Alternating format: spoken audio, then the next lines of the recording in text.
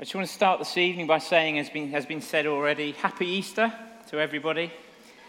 Today we join with more than 2 billion people around the world to celebrate the single most significant event in human history.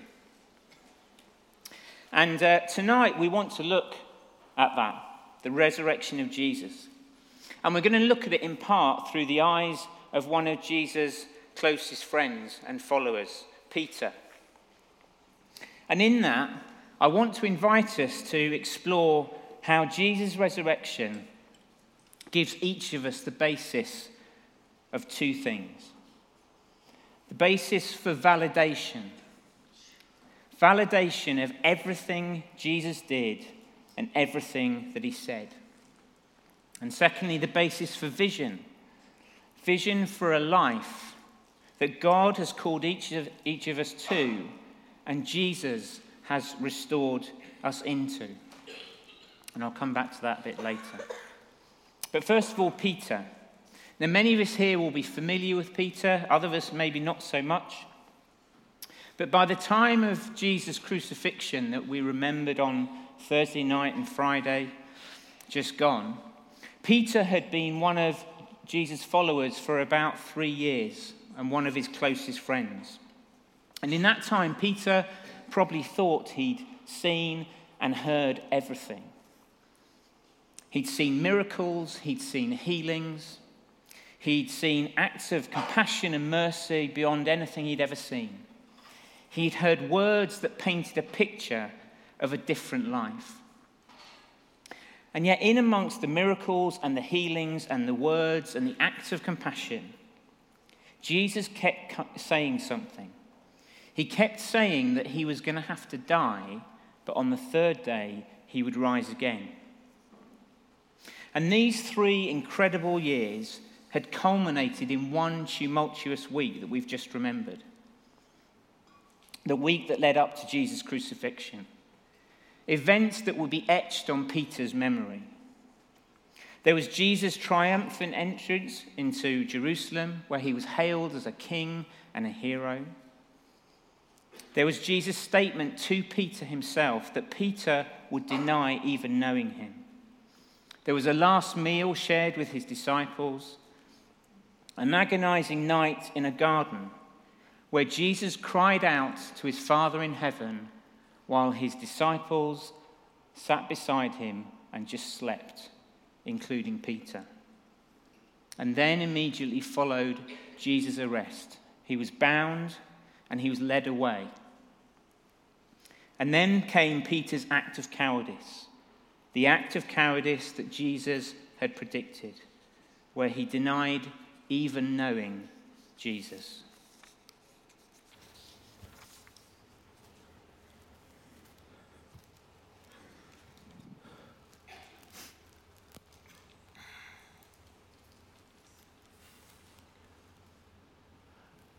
I look good for 68, I know. But I am. It's true. Just use your imagination and add a few more wrinkles. Imagination is a funny word. I've seen things you would never imagine. I've seen things I never imagined. I never imagined I'd end up here. I never imagined I'd be one of the last ones to go.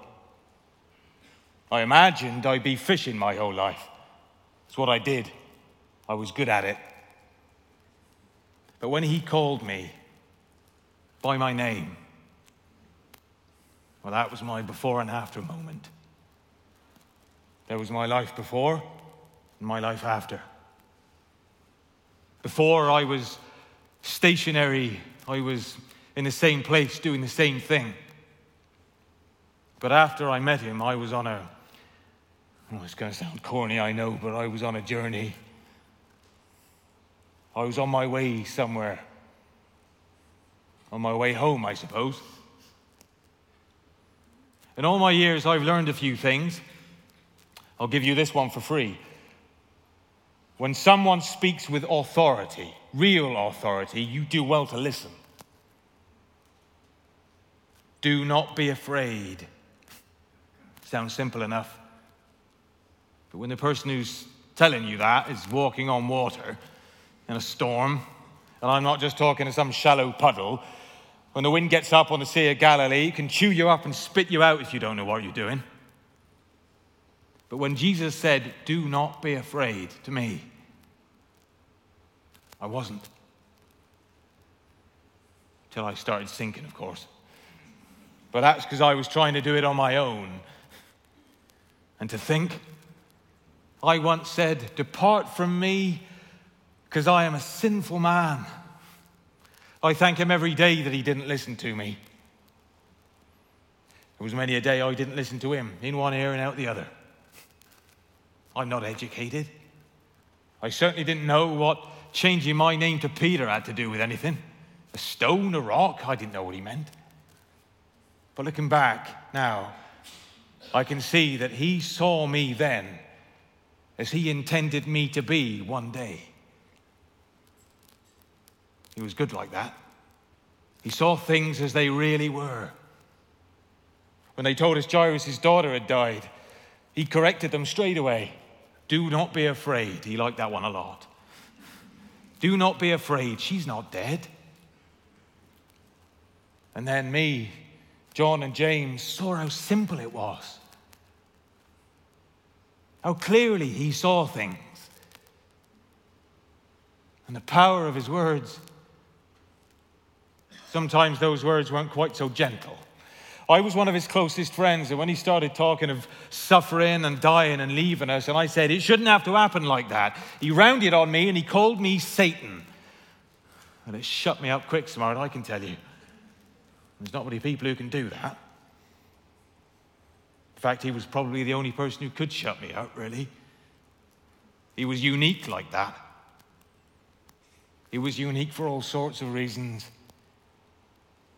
That's what made it so easy to follow and serve him. The way he loved people. The way he healed people. The way...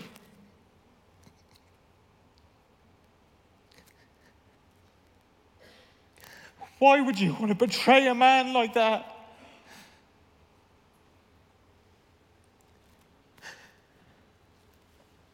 And yet, warming myself by the fire, when that man pointed his finger at me and accused me of being one of them, I turned around and I said, I don't know what you're talking about.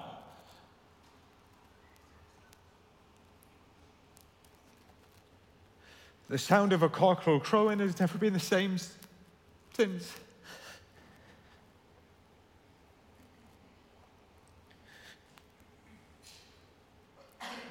It was the look in Jesus' eyes. He saw everything. And then after, we saw the hope and the life and the fire and the light go out.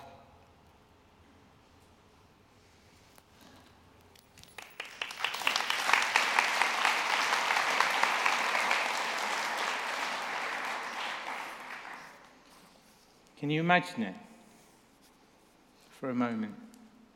Your closest friend, the person who had believed in you, the one who'd entrusted you with authority, the man who'd given you hope of a future, the man whose warnings to you you'd abruptly dismissed, and it had culminated with you sat around in a courtyard at his greatest hour of need. And you repeatedly deny even knowing him. And at that moment of your third denial, you look across the courtyard as you curse and you shout, I don't even know this man. And you see Jesus looking right at you.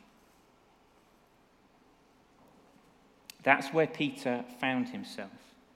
And the Bible says that he went out that night and he wept bitterly.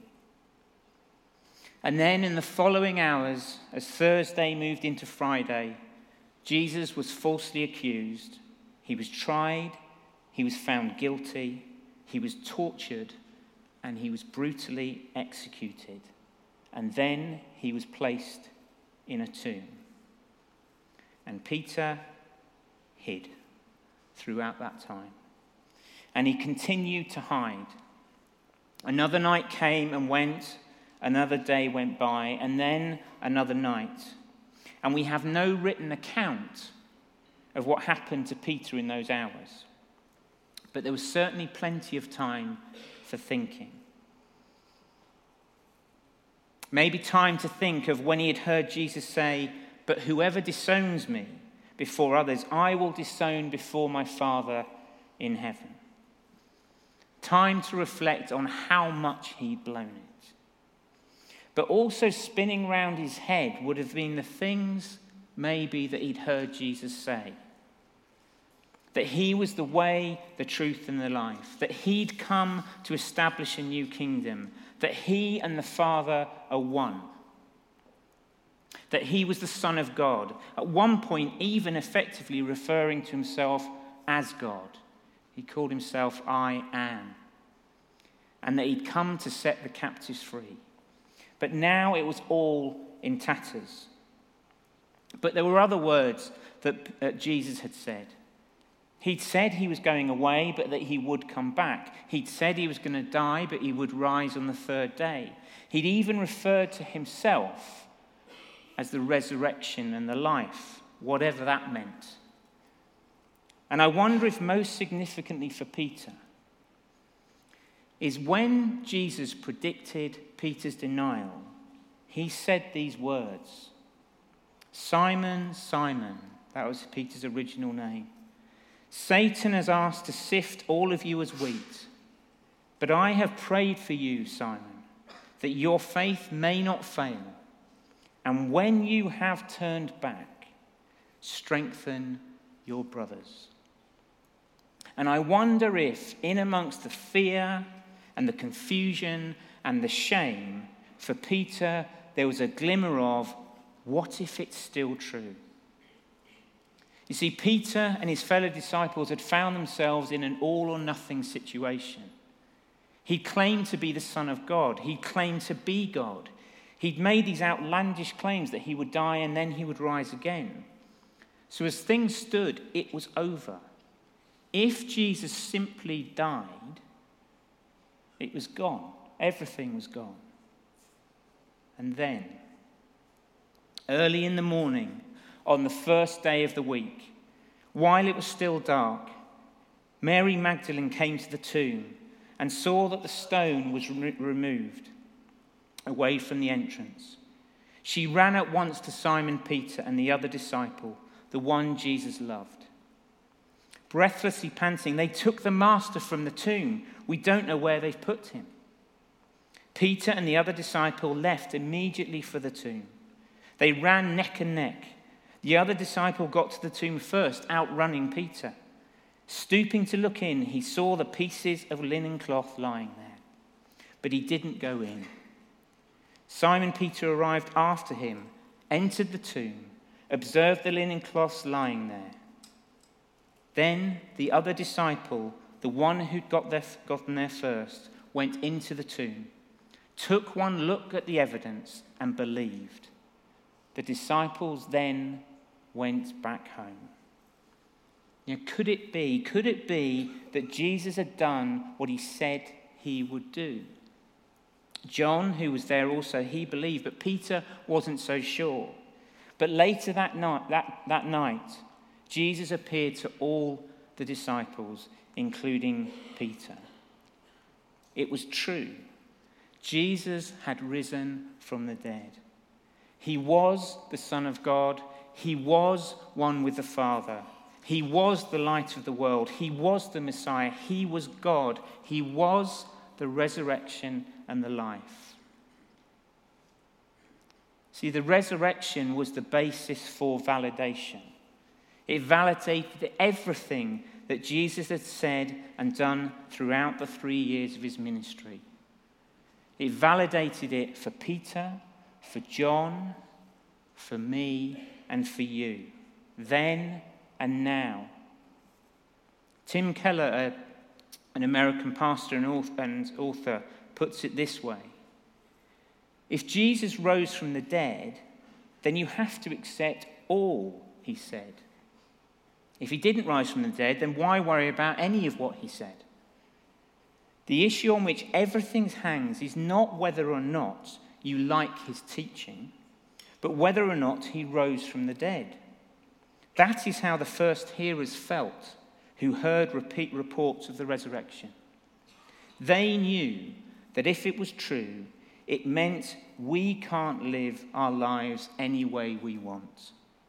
It also meant we don't have to be afraid of anything. Not Roman swords, not cancer, nothing. If Jesus rose from the dead, it changes everything. It validates Jesus' claims about who he said he was and also what he came to do. For Peter, for the other disciples, for you and for me. He came to set the captives free. He came to bring sight to the blind. He came to bind up the brokenhearted. He came to give rest to the weary. He came to make his home in us. And he came to give us life, eternal life. It means that for Peter and for us all, everything that Jesus said was and remains true.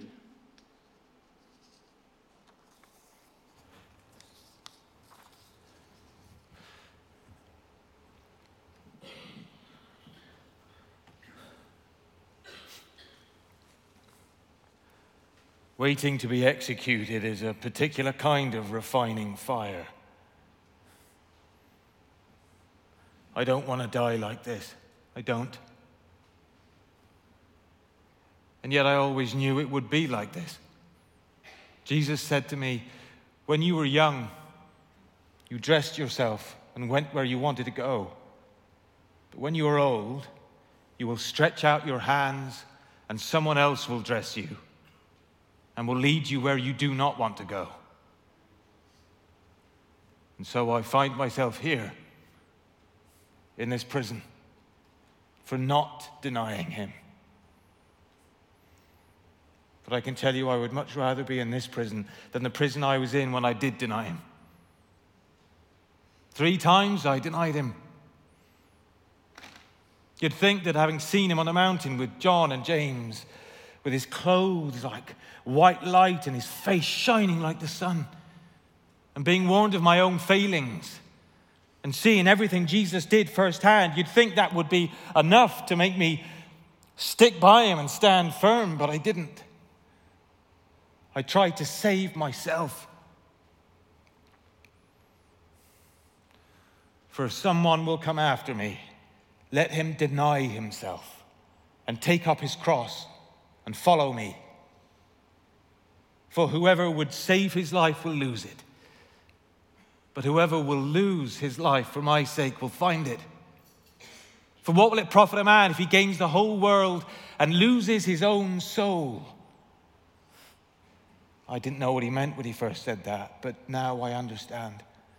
Now, nearer death than I've ever been, and yet more than ever fully alive. And so is Jesus. Blessed be the God and Father of our Lord Jesus Christ, for in his great mercy he has called us to be reborn into a living hope through the resurrection of Jesus Christ from the dead. He is alive, beyond the reach of change. My destiny is beyond the reach of change, but so is my hope. There's not many things you can say that truly about. My hope, my inheritance is imperishable, undefiled and undeniable and untaxed.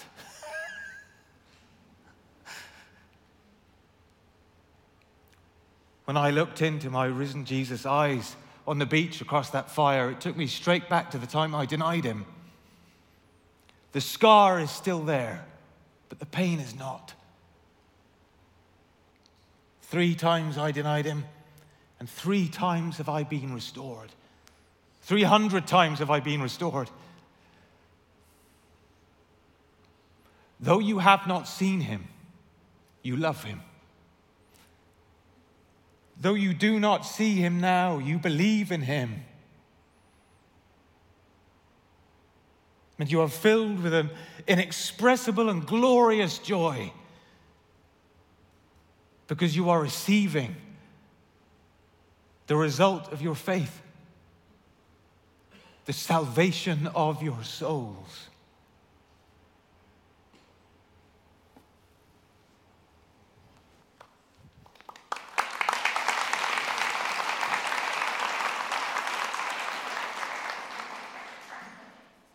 We're going to reflect in a moment on what the truth of Jesus' resurrection meant for Peter.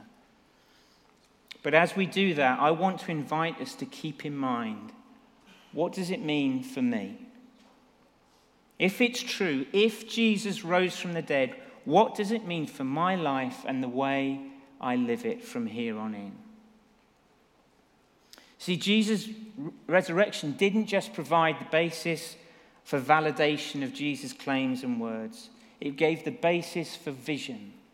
Vision for a life and a future. It changed everything for Peter. Remember those words that I read out earlier that Jesus had said to Peter, "I have prayed for you, Simon, that your faith may not fail. And when you have turned back, strengthen your brothers." Jesus had a plan for Peter's life all along, a life to be lived in freedom. And so a few weeks later, Peter had gone back to his life of fishing. And not for the first time, there was a miracle involving fish that took place. And after that miracle, there was a meal. And Peter and Jesus spoke with one another, and Jesus reinstated Peter to what he had been called to do, to lead the church. As Jesus put it, to feed his sheep. And then, words that we've just heard, for me, some of the most amazing words in Scripture that you will find were spoken. "Very truly I tell you, when you were younger, you dressed yourself and went where you wanted. But when you are old, you will stretch out your hands, and someone else will dress you and lead you where you do not want to go." Jesus said this to indicate the kind of death by which Peter would glorify God. Then he said to him, "Follow me." Follow me. The same words that Jesus had spoken to Peter just 3 years before, but this time it was different. And Peter, the same Peter who just weeks before, out of fear, denied even knowing Jesus, when told by Jesus, "If you continue to follow me, you will be killed like me," he chose yes. He went from all or nothing to all. He was all in. And why was that? Because everything had changed. Jesus had given Peter the basis for vision for a future. Not a vision of a future of how the next few years might pan out, or the vision of maybe a fulfilled life, but he'd given him a vision of eternity, a vision of what life was like when death had been defeated, where death had lost its sting. Now, just to be clear, we don't know exactly what Peter said the night before he died. We've had to use some imagination tonight. But we do know the way Peter went on and lived his life. That one day he would be killed for following Jesus. And in knowing that, he proceeded to live a life where he fearlessly proclaimed the good news of Jesus. Put simply, Peter no longer lived in fear. He went on to live a life of freedom, a life where he was no longer afraid. And there's an invitation for each of us tonight to that. About 3 years ago, following my dad's death and other things that were going on in our family, I went through a significant period of time where, when I was in big settings like this, I went through I'd had quite significant anxiety. So even coming into church on a Sunday for quite a long time was a difficult thing, and some of you may well be able to relate to that, and being in any large crowds. And during that time, there was a renewed sense in me of Jesus living in me. And so the anxiety didn't disappear straight away. And sometimes the anxiety can come again. But the reality is that Christ in me didn't change. And I've known more in the last 3 years of Jesus living in me than I probably had in the previous few years before that. And I'm thankful for that. And I wonder about, for each of us here tonight, where tonight are we living in fear? Where are we fearful about the opinions of others? Fearful about our finances? Fearful of sickness? Fearful of failure? Fearful of change? Maybe even fear of death? Or maybe the fear is, what if I was to give a wholehearted yes to Jesus? What might that look like? And I believe that tonight there's an invitation for you and for me to consider. And a question: what difference does the resurrection of Jesus actually make for me? See, as I've said, Jesus' resurrection from the dead, it changed everything. It changed the very image of the good life. It changes our image of the good life, which is so often for us temporal. Because despite our best efforts, we so often still have an image of the good life being based around achievement and wealth and comfort and ultimately leisure. But none of that vision of a good life deals with or addresses anything of eternal significance. It doesn't speak to injustice, it doesn't speak to poverty, and it doesn't speak to the internal emptiness that so many in this city and beyond live with. But Jesus' death and resurrection does speak into all our doubts, all our fears, all our uncertainty. It turns our image of the good life on its head. One day someone else will dress you and lead you where you would rather not go. It's about as countercultural a statement as you could find in 2019 Nottingham. But it's a statement that can give us vision. It can change our vision of purpose and what it amounts to, our vision of others, our vision of suffering, our vision of death, our vision of life. And I think that tonight Jesus wants to invite each of us, whether for the first time or the 100th time, to step into his vision of what life might be. A place where we're free from the effect of sin in our lives, where we're free to live the life that he always intended for us, where we're free from the hindrances and the needs imposed by the world, and ultimately where we're free from fear. The fear of death, the fear of what lies beyond death. Ultimately, it's an invitation to life. And in a minute, we're going to sing again together one last song. And after that, there'll be an opportunity to respond in prayer.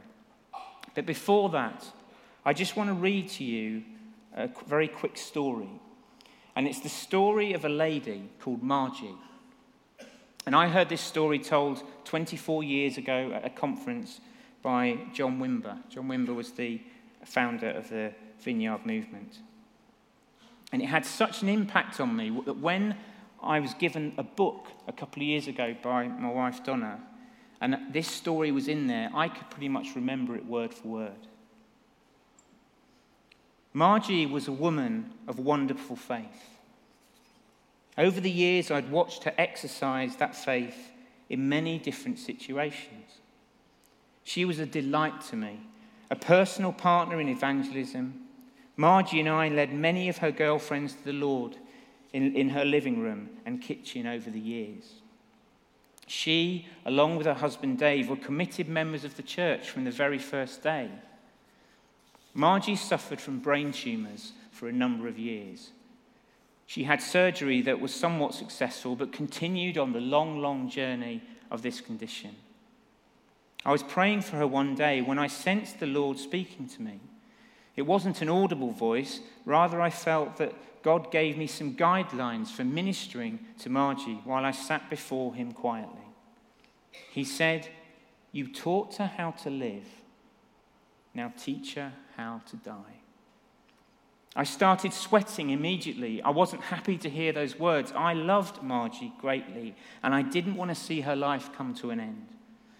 At the time, her doctors wanted to send her to a hospital in Los Angeles with no real prospect of being healed. They recommended a treatment that might prolong Margie's life, but without much quality. She would suffer tremendously even with the treatment. I felt clumsy as I began to talk to Margie about an alternative to going to hospital. I shared with her that I thought her remaining weeks could be better spent at home with her children, husband, and loved ones. I told her to share her heart and love with them, as well as her aspirations and goals and faith. I expressed that I thought she would know when it was time to be with the Lord. She could invest in her family and then rest in the Lord's timing. I didn't think that Margie would agree because she was a campaigner. She was not one to give up without a fight. However, that night she made a decision. She chose to give herself to her family and to let the Lord decide about her future. The next 7 or 8 weeks, she stayed at home. She spent her days with her family and friends and shared her life. Because she chose to live conscious of impending death, she had meaningful exchanges with people. She didn't spend her energy simply fighting cancer. When it was time, she told her husband that she needed to go to the hospital.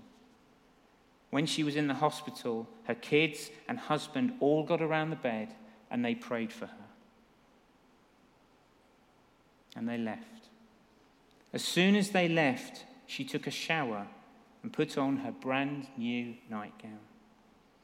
The nurse came in just as she was getting back into bed. And she said to her, "My, how pretty you look. You're all dressed up to go someplace. Where are you going?" Margie replied, "I'm going to meet my king." Margie died that night. See, that's victory. That is resurrection life. Jesus' resurrection changes everything. It validates all he said and did. And it gives us vision and a gateway to the life that he's always intended for us. I just want to invite you now, if you're able to stand.